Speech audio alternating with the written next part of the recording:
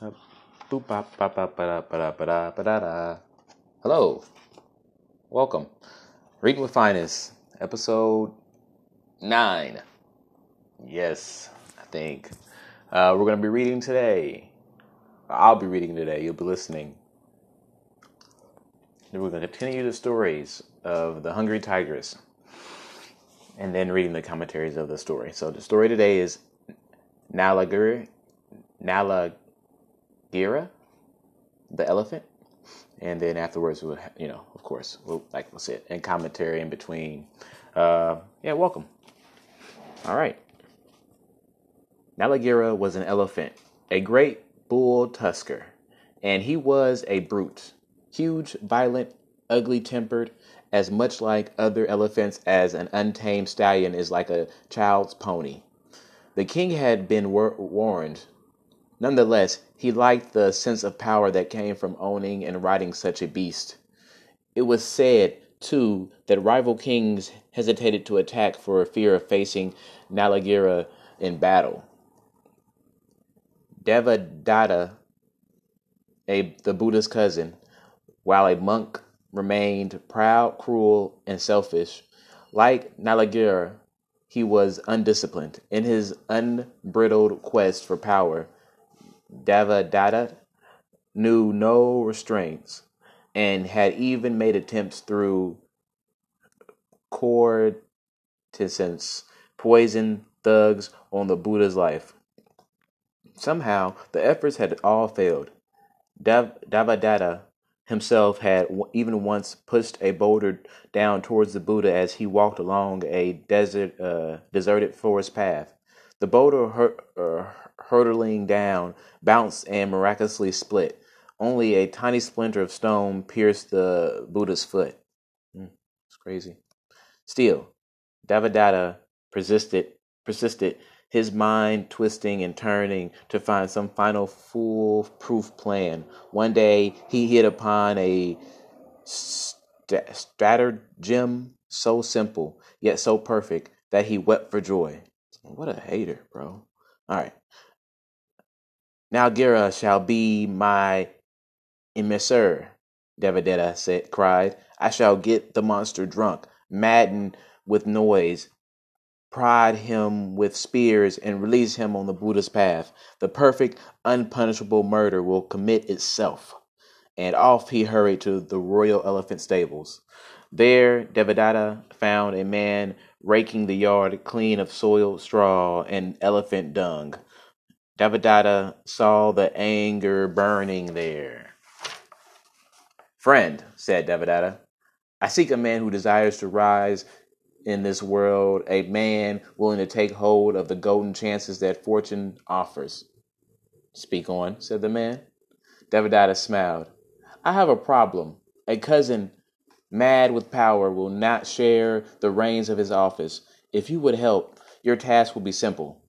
Fill Nalagiri's throat with wine and let Nalagiri drink. Let the fire in the beast be soothed so that he may know peace.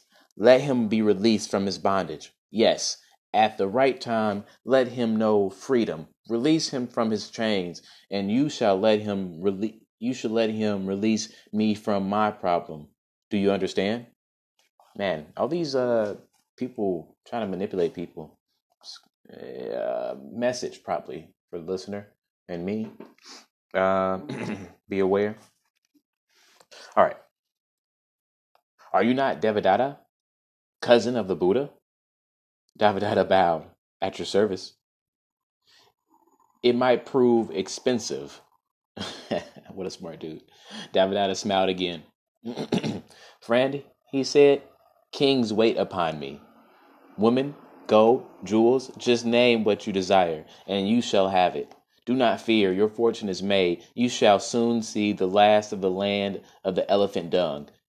Bring friends, I shall liberate them from their difficulties too. And so the plan was made. The next night, in the early hours before dawn, 6 men carried their large clay jugs into Nalagiri's stall. Nalagiri's heirs fawned forward as he her liquid splashing into his throat. He lifted up his trunk and, smelling sweetness, walked forward, his chains clanking. He drank, and it was sweet as flowers, as sweet as sugar cane. About to get lit. Nalagira's eyes grew soft, half lidded, and flicked with gold. His trunk twirled this way and that. His ears flopped. Slowly, the great beast swayed first to one side, then the other. He lifted a hind foot, then a front. He gargled as if singing to himself some long forgotten peaceful elephant lullaby. um, The stall cleaner watched from the windows of the doorway. Slowly, the darkness around him lightened. A warmth touched his neck, and a shadow stretched before him as the sun crept over the palace wall. It was time. The stall keeper picked up a spear and, signaling the others to follow, crept forward towards where Nalagiri swayed and gargled. He's over there drunk, just singing. Just chilling. In the darkness, all had drunk of the palm wine, and the air was sickly sweet with the smell of it. Now they were crouched in a place directly behind Nalagiri.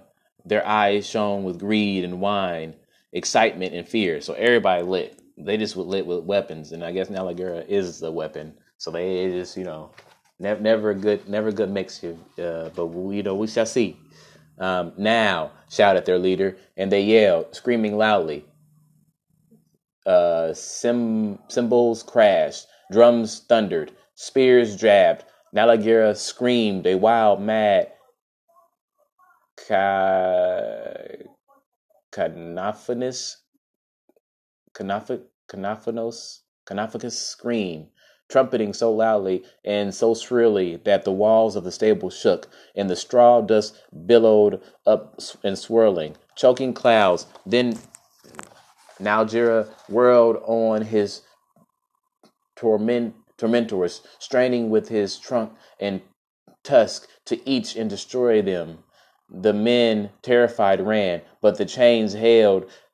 Then the men, released from their fear, laughed and grew angry. One picked up a jagged stone and hurled it so that it struck with a great thump on the boggling dome of Nalagiri's forehead. They laughed again. Nalagiri's eyes blazed with red fire.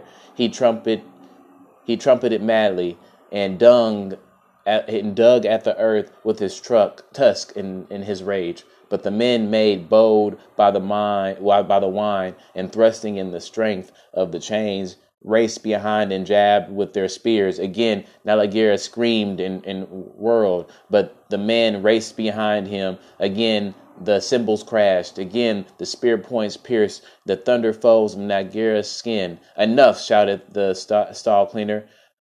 Unbar the gates.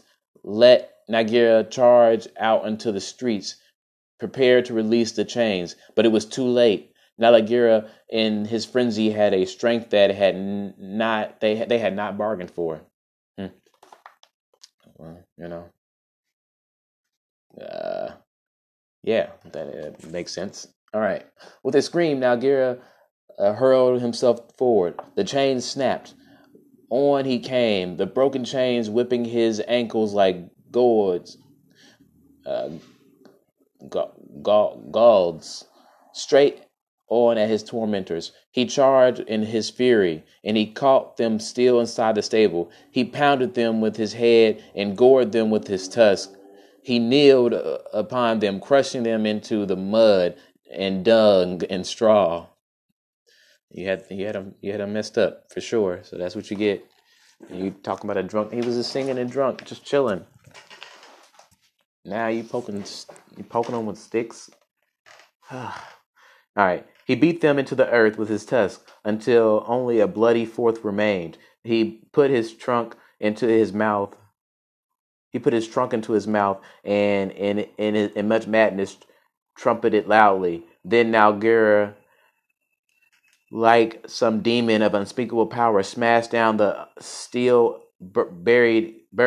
steel unbarred gates and stormed out into the early morning streets. So now you don't unleash the beast, a drunk beast. It's not even a beast; it's a drunk elephant that just doesn't want to be in chains. Can you blame him? As the Buddha quietly walked through the streets of the city, gathering offerings from his morning meal, he heard cries and screams. Crowds streamed past, racing through the streets. "Run, master," they yelled. "Run! Nalagira is loose, and he is furious. They got sticks in him. He looks mad and drunk." And a great splintering of beams and planks nearby walls collapsed. There was a great roaring as masonry, stone, and brick came tumbling and crashing down. A black cloud of churning dust and smoke rose up. With loud flopping of wings, flocks of screaming, terrified birds wheeled through the sky.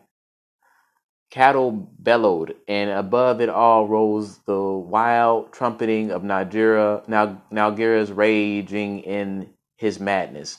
The Buddha walked towards the sound of destruction. At a safe distance behind him, a crowd of men, women, and children gathered. Many gathered, too, on the rooftops and balconies to see what happened when Nalagira and the Buddha met.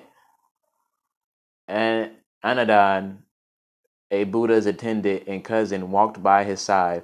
He had already decided that when the dreaded moment came, he would throw himself before Nalgira so that the Buddha himself might yet be saved. As they approached the place of Nalagira's rampage, a hush fell on the crowd. Those on the rooftops also grew silent. Now the only sound was that of Nalagira in his rage. The Buddha stopped.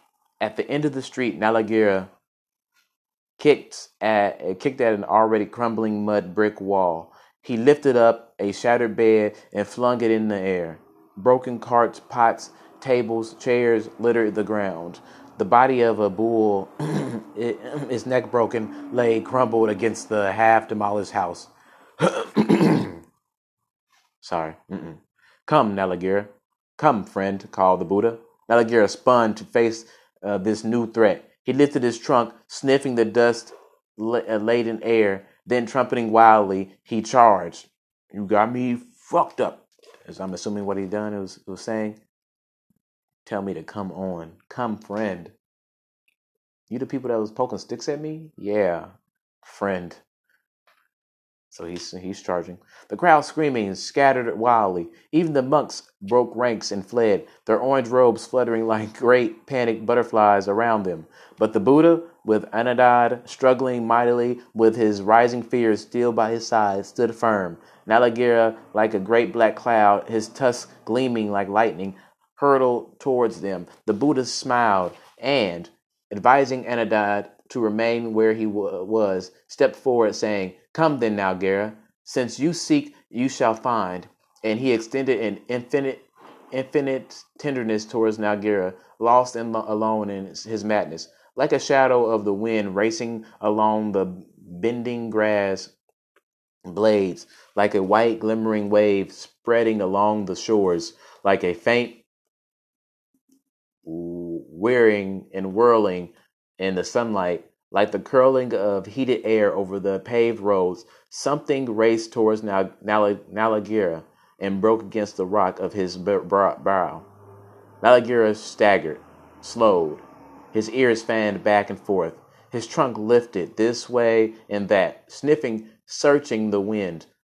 Uncertainly, he stepped now this way, now that, like one lost, confused. The fire in his eyes softened. Tears hung from the long lashes and rolled down the thick, gray-black, wrinkled hide. Some type of stronger drug than wine is in the air, apparently. "Come, Nalagira. Come, friend," repeated the Buddha in a voice sweet as honey. And Nalagira, trunk extended, eyes half closed, stumbled blindly forward like a lost child that rears its mother calling, like a calf seeking the teat. The Buddha reached toward his hand and gently touched the curled, thick-skinned, bristly trunk tip, every hair of Nalagiri body stood erect.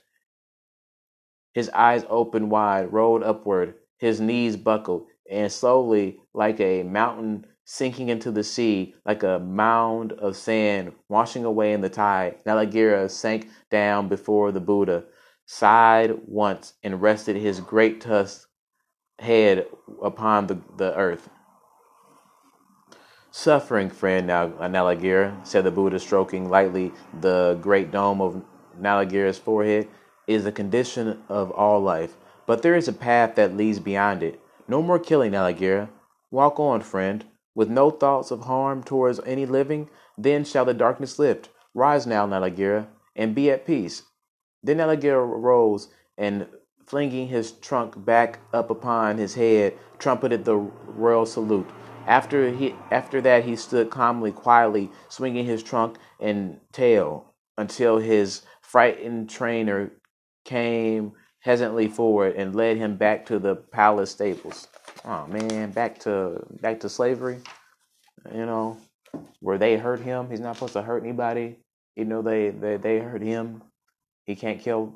I feel I understand, but man, you know, I don't know if I agree, but let's keep going.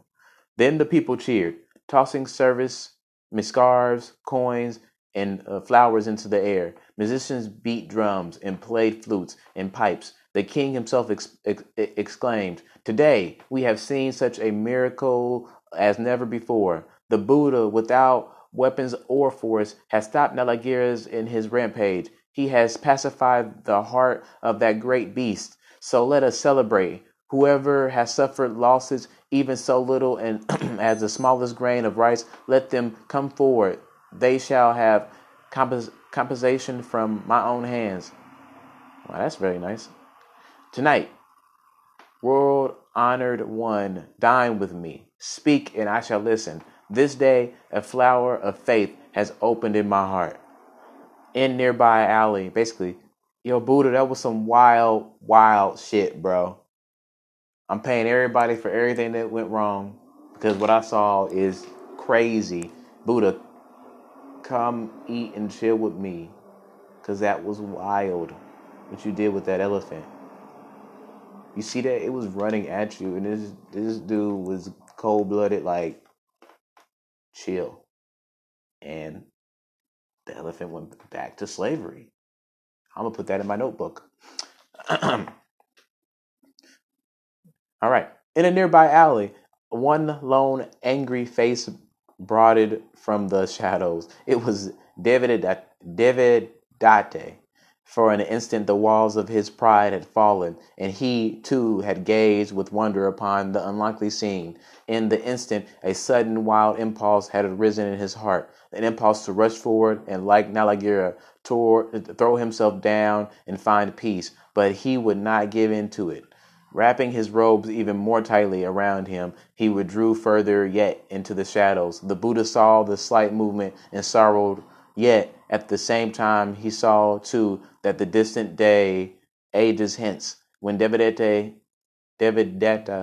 himself would step from the darkness after endless kalapas in the depths hails, he would rise restored to himself at last and be a Buddha. So, with a faithful Anandad by his side, and amidst the great joyful noise of the people, Buddha set off through the city towards the palace of his host, the king. So, basically, whenever my cousin stops being such a hater, stops hating so hard, all in those shadows, living in that darkness, getting his hands all dirty, getting all that karma, which is gonna hurt him later. I wish he knew. He's gonna go through pain. He could just not if he didn't want to. But once he stops hating, he can come and be the next Buddha. Very cool, very cool. Let's go to the commentary on 203. Here are the commentaries. Two of the Buddha's cousins appear as archetypes throughout the Buddhist literature. One named Anandad was renowned renowned for his loyal, gentle, generous, and sensitive nature, as well as for his extraordinary intelligence and memory. He was for many years the Buddha's attendant. It is through Enadad that the staras, essentially the teachings of the Buddha himself, have come down to us. Tradition holds that he was there, heard the Buddha's discourse, remembered them perfectly, and then passed them on orally. The traditional opening words of each satire, "Thus have I heard," are a reminder of Anadad and this oral transmission and experience. Many stories bring to life the close and intimate ties said to have existed between the Buddha and Anadad. In this collection, see Nirvana and commentaries for Great Joy, the Ox, Shakara's Black Hound, and the Hungry Tigress. So, Anadad is also a cousin. Well,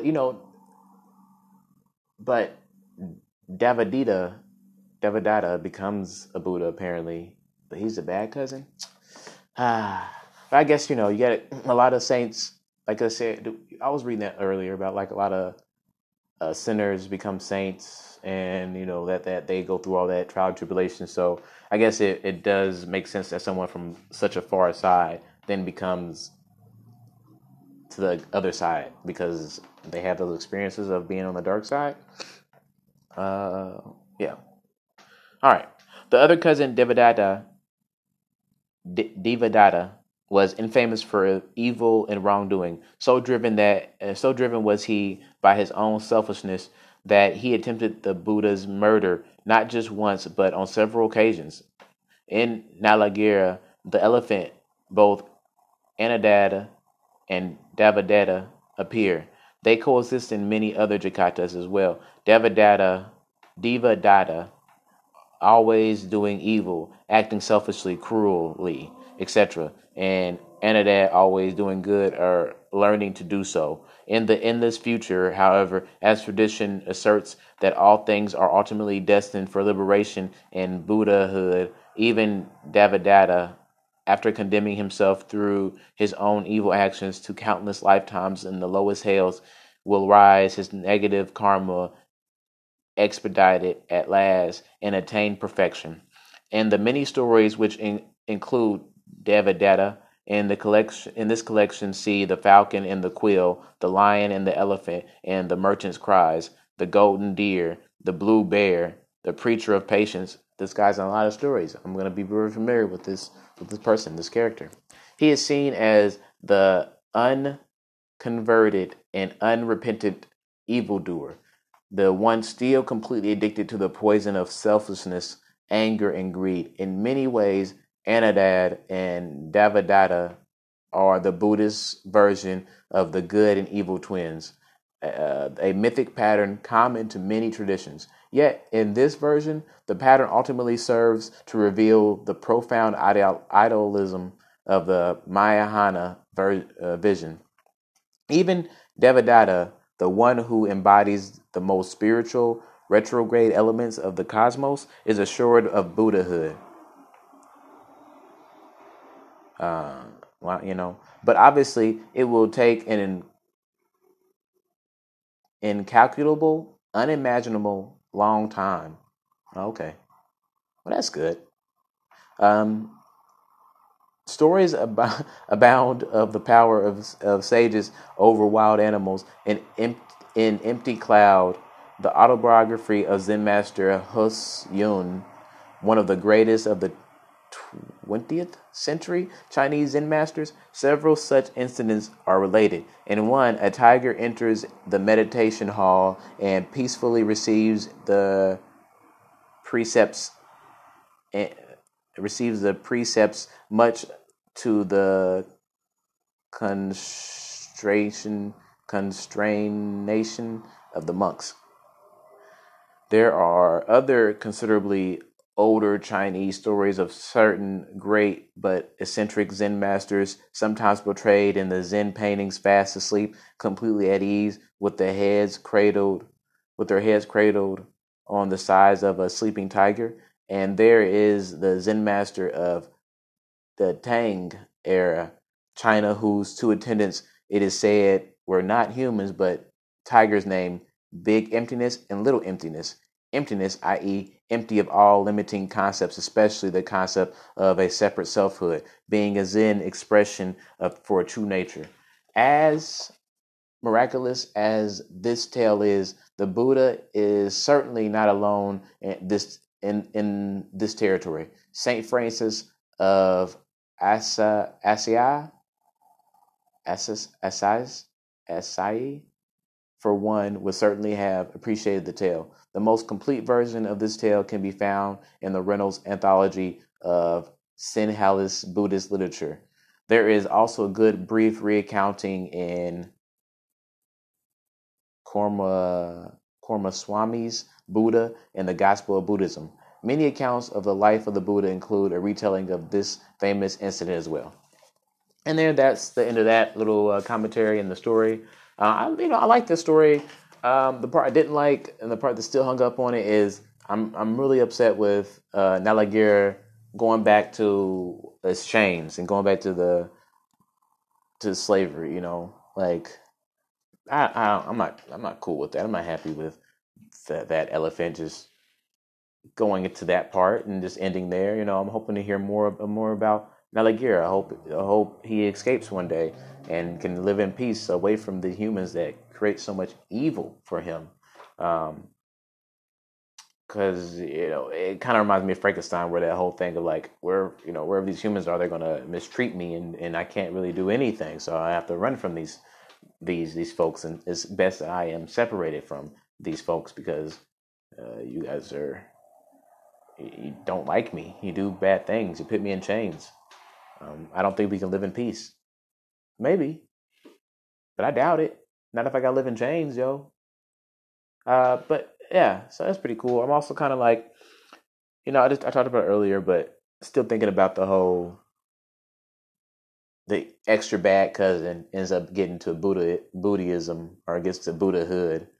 Um, but I guess it takes so much long time, and he goes through so much to get to there that why not? I'm sure they go through enough suffering. So I guess my pettiness is filled with that. Well, all right, that was the end of that. Thank you for listening to Reading with Finest. We'll be back with our next story tomorrow, which is Kisa Gadama. It's all right. Cool. Do do do do do do do do boo boo.